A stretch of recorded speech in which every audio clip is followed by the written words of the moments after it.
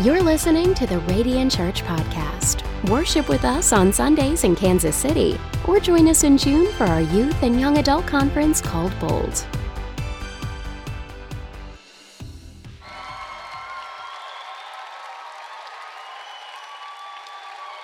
Good, thank you guys. Well, thank you guys, thank you. Thanks for letting me be a part of your conference, David, and you guys. How many of you guys are in high school or in junior high school? Raise your hand. Okay, so like all of you. Okay, so here's my confession right from the beginning. I think all of your speakers are or have been youth pastors or are in youth ministry. So right off the bat, I'm going to tell you, I have never been in youth ministry or a youth pastor, okay? So most of my work is with older people, a little bit older, like only 2 or 3 years older than most of you guys. But I remember being your age in conferences like these where my life was actually changed. And I know sometimes people will say, a conference, you kind of go on a high and then you come back down and you kind of go on living your normal life again and then you have to go to another. Actually, for me, in my own life, it was these kinds of events that just kept on propelling me closer and closer to God. And so I actually believe that these last 3 days, tonight I think it ends, but these last 3 days have the power to actually change your life forever, okay? And so I know that you might come into this meeting and you think of it a certain way, but I want you to come with the expectation that your life is gonna be changed. Why? Because the Holy Spirit has the power to change your life. And so I remember being in high school and coming out of these conferences, and my life had so dramatically changed in my high school years that I was at high school of about 2,000 kids. In my senior year, I was voted most changed, okay? So my life looked a certain way, and then after one summer, I came back to school and they realized, wow, Brian is a different person. And it was conferences like this. I'm not even trying to, hype you up or make you feel a certain way, but it was events like these that actually changed. Like, listen, I'll give you one story. When I was in high school, I went to an event and someone challenged us every day to spend at least 30 seconds kneeling at your locker sometime during the morning, praying for your high school to experience a move of God, okay? Being a teenager, I listened to what this leader said, so I got about 10, 20 of my friends and said, hey, wherever we are at 7:30 in the morning, I don't know when school starts now, but back then it started early, at 7:30 in the morning, wherever we are, in front of our lockers, wherever it might be, let's get on our knees and let's ask God to move on our high school. And so we would do that, and then for about 2 weeks we did this, and people made fun of us. I remember teachers thinking, what are you doing? You really think something's gonna change because you pray? I went to public school, not a Christian school. I wasn't homeschooled. God bless the homeschoolers in the room, but majority of you. My wife was homeschooled, so I get it. And I remember in those 30 seconds, everybody would just kind of make fun of us. I grew up in the Northeast, so it's not like the Midwest, okay? In the Northeast, they like to refer to Christians there as the chosen frozen or the frozen chosen, like it's hard to be a Christian in the Northeast. It's not entirely true, but that's what they would say about this. And so when I was in high school, that's kind of the context that I lived in. I don't know if that's some of you guys will identify with that, maybe not at all. But they'd make fun of us. So after about 2 weeks, we got fatigued and we quit, right? I looked at my friends that morning and I said, hey, nothing's happening. I know it probably takes longer than 2 weeks, but I said, hey, listen, nothing's happening.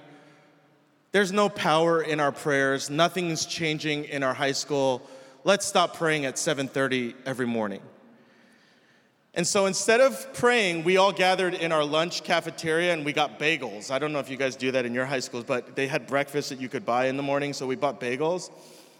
And we weren't even paying attention to the time or anything. And then all of a sudden, while we're eating our bagels, instead of praying when we said we would pray, all of a sudden the power goes out. And all of our friends, we look at each other at the table,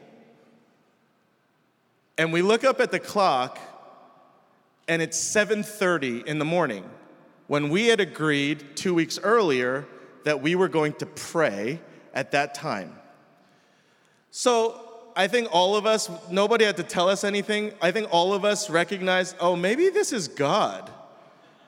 We committed to pray at 7:30 every morning, and all of a sudden, at 7:30, while we're not paying attention anymore, the power goes out in the entire school.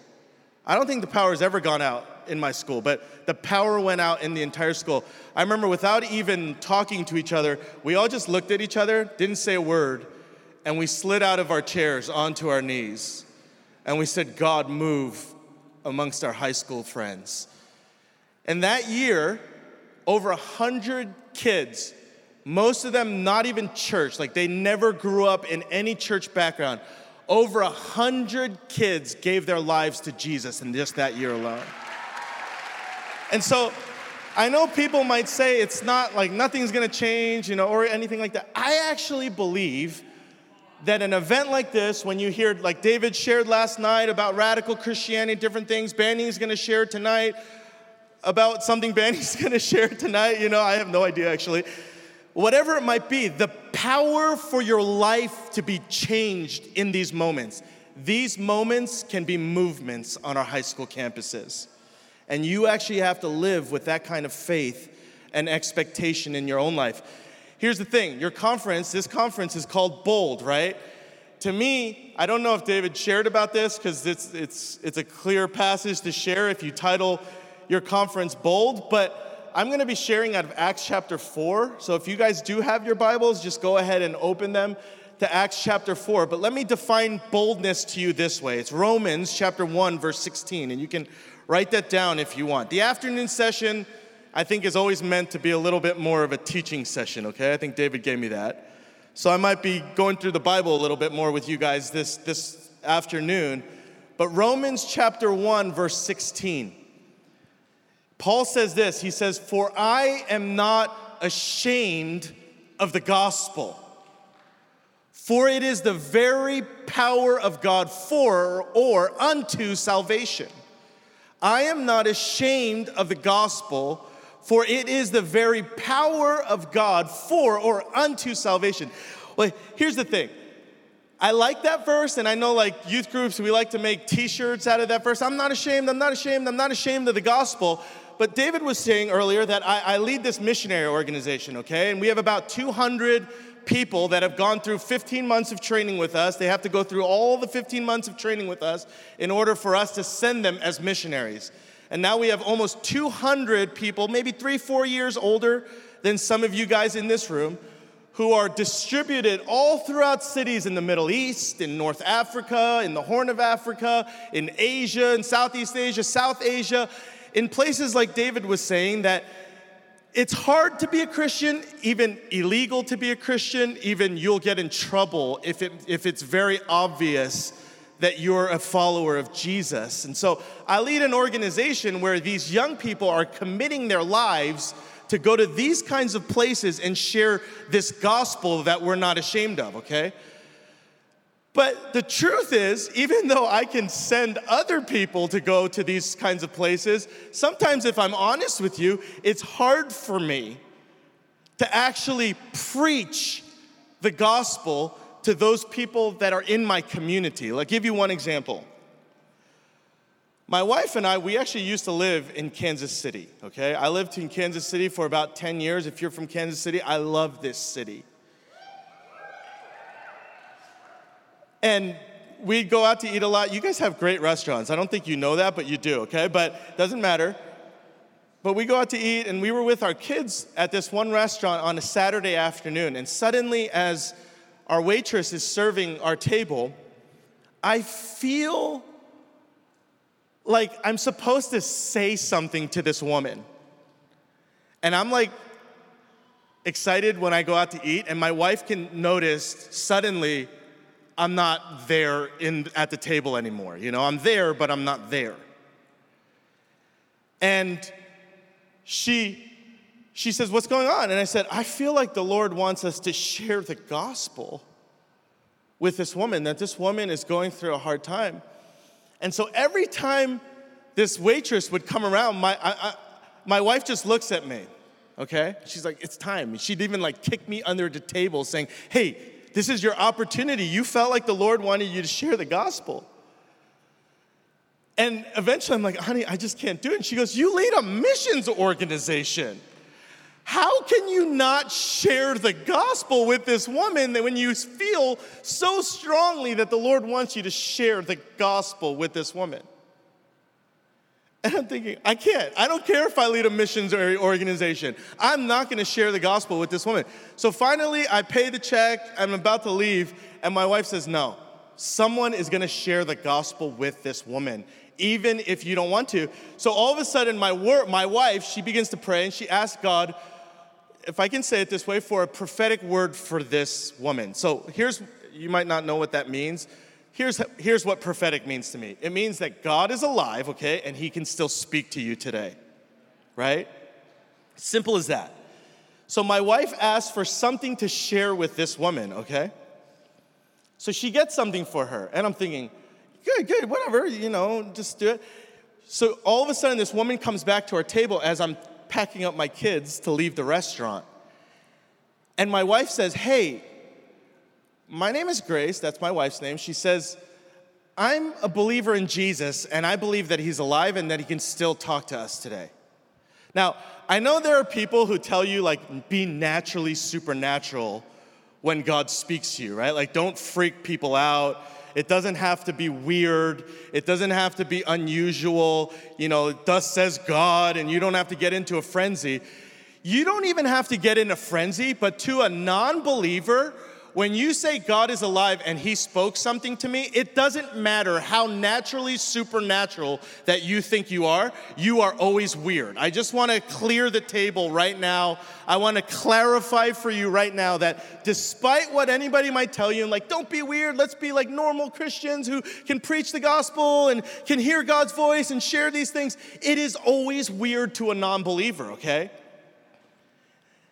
And I'll explain that in a minute. But so I'm leaving the restaurant, and I think, oh my goodness, my wife is about to share the gospel with this woman who is clearly not a believer. I literally pack up my kids, and remember, I lead a missionary organization. I literally pack up my kids, and I begin to walk out of the restaurant thinking, who is this woman? I don't know this woman. I want nothing to do with this woman. Okay, so I'm literally in this moment ashamed of the gospel in one sense. And here's the thing. I want you guys in this conference not to come away thinking that it's always going to be easy for you to represent Jesus to those that are around you, but there is literally a power that God can give to you and to me when we follow Jesus, where we're not ashamed of the gospel. Now, listen, I'm not the hero of my story, okay? Like, I'm clearly not the hero of my story here. My wife just begins to share, and this woman is crying. She begins to listen to the message of the gospel that my wife is preaching to her, and I'm suddenly thinking, oh my goodness, I am ashamed of the gospel. Like, my wife just broke through to this woman's heart, and at the same time, I lead a missionary organization. I send them to these faraway places where I tell them, you gotta preach the gospel. You can't be ashamed of the gospel, even if it costs you everything, even if it costs you your life. And I'm at a pizza place, and I cannot share the gospel with this waitress. But there is a power that God gives to us that when we actually walk with him, there is, if I can say it this way, an anointing to be bold. Okay? And so here's the passage that I want us to read. It's Acts chapter 4, verse 5. I'm going to start there, and I'll just read it to you. You listen. It's a story, so it's easy to follow. It says this, and it came to pass on the next day that their rulers, elders, and scribes, as well as Annas the priest, Caiaphas, John, and Alexander, and as many as were the family of the high priest, were gathered together at Jerusalem. And when they had set them in the midst, they asked, by what power or by what name have they done this? Now, let me give you the context to this story, okay? Peter and John, you guys know who they are, right? They're two of the 12 disciples that walked with Jesus in a daily way for 3 years. They learned his ways. They learned his heart. They learned what he was like. They even touched him. They knew exactly who he was, okay? So they knew Jesus. They were disciples of Jesus. They are living in the city, or they're visiting, or at least visiting the city of Jerusalem at this time. And as they're on their way into the temple, the holy place of God, where they're going to worship God, there is a man who is sitting there, okay? This man could not walk from birth. And he'd probably sat in front of that temple for a very long time. Anybody who lived near that temple recognized that this guy, he could not walk for a really, really, really long time. And he'd be begging for money so that he could support his own life, so he could eat food, he could take care of himself, right? And Peter and John are walking into the temple, and he starts to beg them. And Peter and John, they look at him, right? And the famous verse is, "Gold and silver I don't have." I feel like I could say that all the time. Gold and silver I do not have. It says, "But what we have we can give to you." And then they say, "In the name of Jesus of Nazareth, stand up and walk." And instantly, not like takes a lot of prayer or anything, instantly this man, under the power of the Holy Spirit, as these men speak this word, stand up. He stands up and walks, and he begins to shout. He begins to leap for joy. He's happy that suddenly he can walk, and it creates this commotion that the city leaders, who are the religious leaders of Jerusalem, get so mad that they arrest Peter and John and throw them into prison.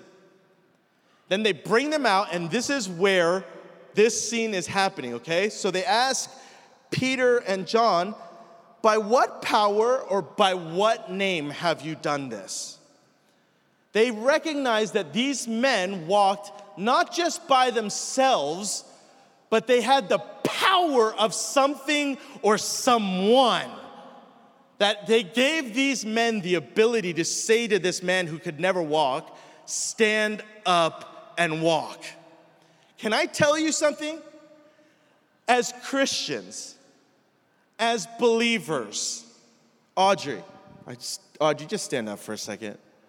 This is my Audrey. I can call her my Audrey because she's my 13-year-old niece from Radiant Church up in Michigan. How many of you guys are from Radiant Church? She's 13, beautiful. You can't talk to her if you're a boy, okay? So just don't talk to her. Just go ahead and sit down. I just saw you and I love you. But if you're a boy, please don't talk to her. Okay, it doesn't matter, but I will report to her parents later. But Acts chapter 4, okay?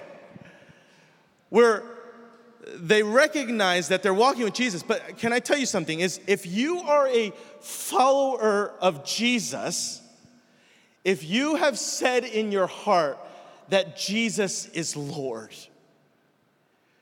you have someone, not something, someone living inside of you named the Holy Spirit. And he's not a thing. He's not like the Force in Star Wars or anything like that. He is the third person of what we call the Trinity, of what we call God. And when you say that you believe in him, he literally lives inside of you. That truth, as a Christian, should make you really, really happy. If I was not, if I looked more like a youth pastor, tattoos and strong looking and not squishy like a gummy bear up here, I would click my heels and jump for you, because that's the level of happy that you should feel, the level of joy that you should feel that the Holy Spirit makes his home inside of you. That same presence that Peter and John walked with, that enabled him to say to the beggar at the temple, "Stand up and walk," that same power and presence literally lives inside of you. That should make you so happy. I get it. You're like a 14-year-old pimply-faced teenager, right? And you're thinking, I just want the girl next to me to talk to me, you know? I just want her to say hi to me, to smile at me. And you're thinking, oh, I'm just a Christian. No, you're a Christian. Get happy. Because the Holy Spirit lives inside of you. So he says this, by what power or by what name have you done this? Can I just say this? You know the story of Peter, right? Peter denies Jesus 3 times in the courtyard, right? Peter denies Jesus, and then at the 3rd time, the rooster crows. Peter feels really bad. Jesus looks across the courtyard. Peter was questioned at the end by a little girl who said, hey, you were with the Nazarene man. And he goes, no, I wasn't with him.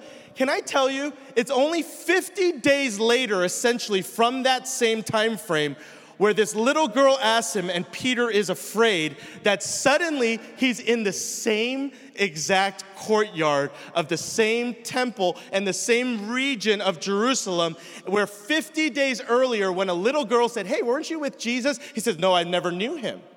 Kind of like me at the pizza place. But 50 days later, he's standing in the very same courtyard, and this time, it's not a little girl who's asking, who are you with? This time, it's the very leaders of the city. It's like the mayor, the judge, the senator, the governor, they're all sitting there. And they're saying, who are you with?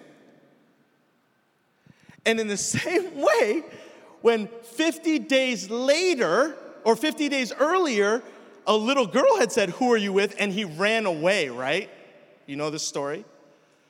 Something happened between when he ran away and when he's standing before the leaders of his city. All that had happened was the Holy Spirit was poured out into Peter and John's heart. I want you to know this. Sometimes you may not even feel it. Sometimes you will, actually. But sometimes as a teenager, you may never even feel the power of the Holy Spirit. But can I tell you, always you walk with the power and the presence of the Holy Spirit in your lives. It has nothing to do with even how well you live your Christian life. Now, I'm not telling you not to try and not to give yourself to live a Christian life, but listen, Jesus chose to put his Spirit inside of you, and no one can change that. And so these guys are asking, by what power or by what name have you done this? And it says, then Peter, and here's the thing, there's no question or mystery about who Peter is operating with at this point, because it says, but Peter, or then Peter, filled with the Holy Spirit, said to them, not little girl, but rulers and of the people and elders of Israel, if we this day are judged for a good deed done to a helpless man, by what means he has been made well? I love this. He goes, well, fine. Then let it be known to you all, okay? That is a Jewish mic drop, basically. So you might be like, well, what is he saying? No, he's basically saying, I'm going to say something, and then I'm going to drop the mic and walk away because it's going to be that good. He's saying, let it be known to you all and to all the people of Israel that by the name of Jesus Christ of Nazareth, whom you crucified, but whom God raised from the dead, by him this man stands before you whole. Here's the thing. Peter and John aren't thinking, I'm the most amazing. They're thinking, the Holy Spirit inside of me is amazing. And because he lives inside of me, that makes me amazing. Can I tell you this? You might think in 10 years, you're 15 years old right now. You might think, well, maybe in 10, maybe in 15 years, then I'm ready to operate in the power of the Holy Spirit in my life for those around me. Can I tell you that Jesus doesn't give to teenagers a teenage-sized Holy Spirit? Jesus gives to teenagers his Holy Spirit. And that Holy Spirit, he lives inside of you. And it's the same power that though Peter 50 days earlier denied even knowing Jesus, 50 days later could say, rulers of the people and the elders of Israel, listen to me well right now. That same power lives inside of you to affect your high schools, your friends, your youth groups, even your families, your parents' lives. When you actually choose to walk in union or in obedience with him. It's not by your awesomeness, but it's by this name. By this name. Our pastor right before was saying, listen, he's the name above all other names. So you might think, what's in a name? My name is Michael. My name is Joseph. What's in a name? My name is Amanda. What's in a name? No. There is a name, and the name of Jesus at which every knee shall bow and at which every knee will confess. There is a name that has supreme authority and power. And it's by this name that Peter and John were able to say to this man who they describe as a helpless man, would you stand up and walk? And then here's the thing, you just keep going. He says, nor is there salvation in any other, for there is no other name under heaven given among men by which we must be saved. And here's actually what I want to point out to you today because of the name of our conference, bold, right? Verse 13 in Acts chapter 4, he says, now when they saw the boldness of Peter and John. Again, just 50 days earlier, Peter wasn't the boldest. There might be moments in your life where you feel like you fail. Whatever thing that you think makes me disqualified, can I say to you that nothing can disqualify you if you're under the blood of Jesus? No matter what you've done in your lives, no matter what mistakes you've made or what powerlessness that you think you have to live under, can I just say to you, nothing can disqualify you. Peter literally denies who Jesus is in his own life, and 50 days later, he's standing before the leadership, the rulers of his entire city, and he's able to say to them, listen to me well, it's by the name of Jesus that all men are saved. And he says, but when the people had seen the boldness of Peter and John, and listen, and perceived that they were uneducated and untrained men. In other words, these are not the most remarkable people. How did they know they were uneducated and untrained men? It's because they had a funny accent. They had this accent from a place called Galilee, where there were only fishermen who weren't really the leaders of their country in any sort of way. They were uneducated, they were untrained. It's like they weren't from New York City, they weren't from Los Angeles, they weren't from Washington, D.C., they were from like a Kansas City place, right? So I was from Kansas City too. Don't owe me. But for some reason, these people were perceived. By the way, never mind. But your Kansas City Royals beat my New York Mets. It doesn't matter. But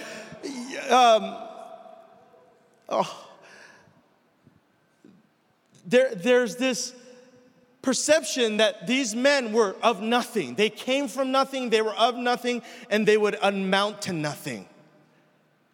They were untrained and uneducated, meaning nothing in them was spectacular, nothing in them was extraordinary, nothing in them was amazing. But they recognized they operated in an unusual boldness for people who we would call untrained and uneducated. How does that happen in a person's life? How does it happen when there's no skill set or nothing amazing about them that they have the ability to actually walk in this boldness that their leaders perceive is unusual? And here's the answer. It says, but they realized that they had been with Jesus. Can I tell you, those times that you choose to live and belong to Jesus as his disciple, the same way that these men walked with Jesus as his disciple, that time can never be taken away from you. Do you realize this? You might think it's only 15 minutes a day. Hey, 15 minutes a day with Jesus can change your life and can change the life of all of your friends around you. It wasn't that they were these spectacular people in and of themselves. What made them extraordinary or what made them bold was that they had been with Jesus. Here's the thing. It was hard when I was a teenager. I think it's far harder today because of all the distractions that you have today to actually carve out those moments to know Jesus and be known by him. Instagram, right? Facebook. I don't even know if kids use Facebook anymore. Social media, all these things, Snapchat, all these things. In one sense, they're useful tools. In one sense, they're good and they're fun. I'm not saying you shouldn't use them or whatever. But can I say nothing should rob your time spending with God? There should be nothing that moves you away from this reality of spending time with God. Unless you think it's hard in America, I promise you, it's just as hard everywhere else for everybody else. Remember, I send missionaries all over the world. We send them to hard places. And still, it is hard to find the time to actually carve it out and spend with Jesus. The spirit of this age wants to tempt you, seduce you, and call you away from actually being with him. But fight for your life. Fight for your life to actually spend this time with him. Why? Because other people's lives, and I know this might feel like a burden to some of you, but can I say this? Your destiny doesn't only belong to you. Part of your high school's destiny, it belongs to you. Part of your youth group's destiny, it belongs to you. Part of your mom and dad's destinies, even if they're unbelievers, do you realize that part of it belongs to you? And you have to fight to be those people like Peter and John were, who had been with Jesus. And it says this, and seeing the man who had been healed standing with them, they could say nothing. In our culture, here's the problem. And I get it. I remember being in high school and thinking, this is scary, this is hard. It's a little bit embarrassing. Like, people are going to think weird things about me. I used to be like, the party kid, and now I'm this, what they call Jesus freaks, and they think I got weird. They don't really want to hang around me anymore, or that's at least how I feel. And I get it. But here's the thing. In other cultures, they fear the raised fist, right? In our culture, we fear the raised eyebrow. Do you realize there's actually nothing, absolutely nothing to fear? Because you have the Holy Spirit living inside of you. I get it that culture can make it hard and that you want to be popular. You want to be all these things. You want to be seen a certain way in front of your peers. But can I just tell you this? Christianity isn't and has never been, for centuries and for thousands of years, it has never been a popularity contest. Can I just say this? Christianity has never been about who's the prettiest or who's the most popular or who's the most athletic, okay? The truth is, Jesus said this, and I want you to hear this because I send missionaries, again, remember, to these places where every day they're trying to share their faith in Jesus with their neighbors around them. And sometimes they're cursed at. Sometimes I remember someone even tried to punch a guy, couldn't punch the guy. All kinds of things. Like they might get upset, and even at the risk of their very lives or health. But here's the thing. Jesus said, and here's a promise that I want to give to you. And this might not be the most comforting promise, but it's truth, okay? And it's truth that actually sets us free, even as teenagers. It has the power to set us free, okay? It's this. He says, if they hated me, they will hate you also. Can I just say this?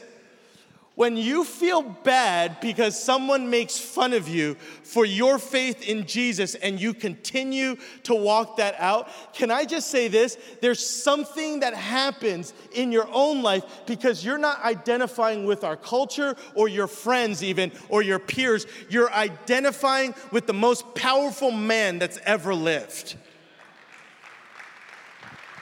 And if they hated me, they will hate you also. Here's the thing. I know that sounds like kind of a Debbie Downer, but here's the thing. It's promised to us that if they hated him, they're going to hate me. It's not the end of the world.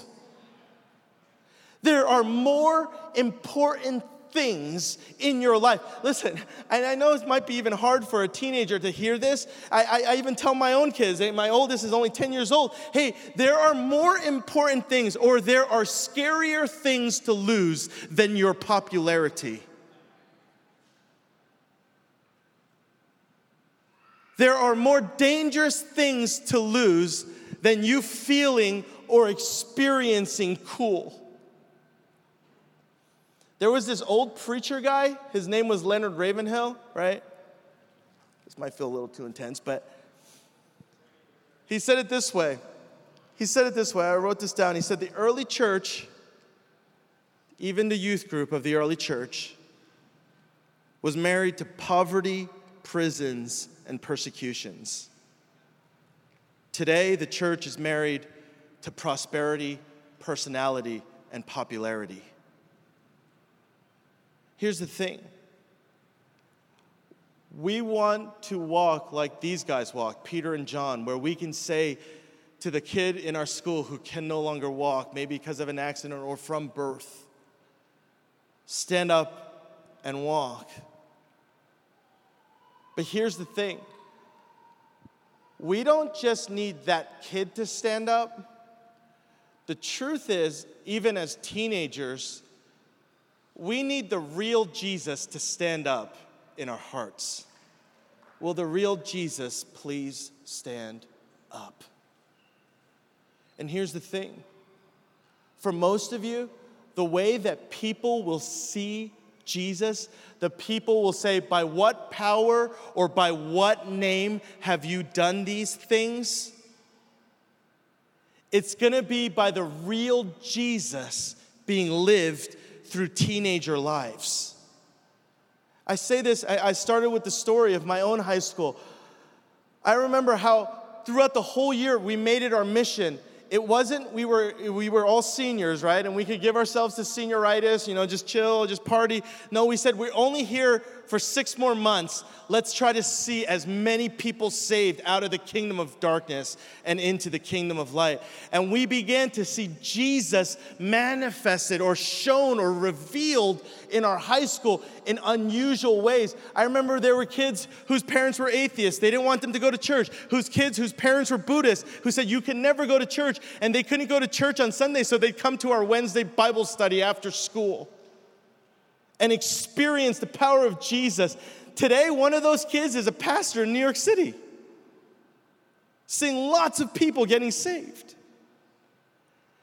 And there's something that you can experience in your own life when you actually choose to partner with Jesus. I know some of you think, oh, Christianity, it's good, and I like my youth group, I have fun, I like coming to these conferences, but sometimes it feels a little boring, or it means I can't have that much fun if I'm a Christian. Can I tell you something? There is nothing more exciting than living in the power of the Holy Spirit in your own life. You don't want to hear other people's stories. As fun and cool and exciting and energizing as other people's testimonies can be, as a teenager even, I said, I don't want to live someone else's testimony. I want my own story with the Holy Spirit. As teenagers, you can have your own story, or as young adults even that are in this room, youth leaders, we can encourage our youth and our teenagers to actually experience the power of the Holy Spirit in their lives. We have to see that there is a power or a name by which these things are done, by which men are healed, that by which people are saved, by which lives are transformed when we actually walk with Jesus. I remember my own testimony as a high school kid, parties, and then suddenly I'm the Jesus freak. And I believe God gave me my influence on my high school, not just to party, but to be able to be an influence to kids one day where we could stand up on our cafeteria tables and begin to preach the gospel. And people actually listened to us because they remembered what we were like once. And suddenly to see lives transformed all throughout our county, actually. See, I could call you to be missionaries overseas, but most of you, you're a few years out from that. The truth is, today you can make a decision to be missionaries to your high schools, to your youth groups even.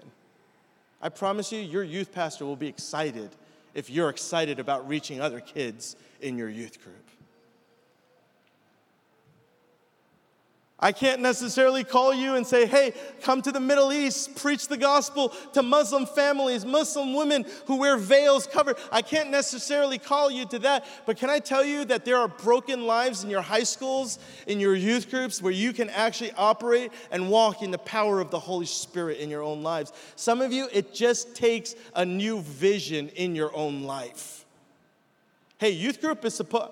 I know maybe youth pastors aren't going to like this. Youth group is supposed to be about trying to, hang out with the cute girl and hang out with the cute guy. And you go to youth group because, there's a girl that you might like. That's all good. Can I just say that? I might get in trouble later from David. But can I just say that's all good? That's part of it. But can I tell you that you need to have a vision that goes beyond just what you think is available to you.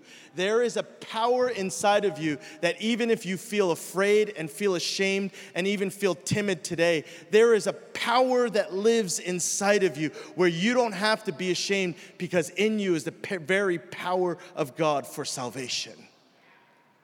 And today, those things can change in your lives. Dave, if you want to come up, and John.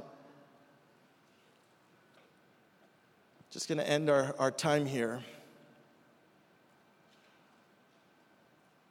Just as a friend to Bold, I don't want you to be caught in this race to just be cool and to be popular, or even just to experience fun and new things in your own life. That's all good, I get that. My prayer for you guys is that you as teenagers in America, God isn't finished with America. You might think, well, things are crazy all over the world, things are crazy in our own country.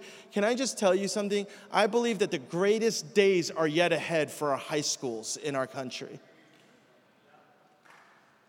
God isn't finished with America. I don't send kids overseas because I don't care about America. I send kids to these faraway places, especially because I care about our own country. I send them overseas hoping that one of them gets a breakthrough in one of those places. And then suddenly the minds of teenagers are suddenly captured to actually believe that God can still do these things even in my high school. But my prayer for you guys isn't that you wouldn't just give yourselves to being cool or to being popular or all those kinds of things. It's actually be those ones who have been with Jesus. Take the time, find friends who want to also be with Jesus, and find those places in your own life where you can carve out the times and the situations in order to grow in knowing and loving God with all of your heart, soul, mind, and strength. That's my prayer for you guys today. If you would like to follow Jesus, we'd like to connect with you on your journey. Email us at follow@radiantchurchkc.com. If this ministry has encouraged you, we'd love to hear your story. Email us at mystory@radiantchurchkc.com. If you'd like to invest in Radiant Church, please click Give on our website, radiantchurchkc.com. Are you a young adult and interested in spending a year in Kansas City at Radiant Church? Check out radiantintensive.com. Thanks for listening to the Radiant Church Podcast.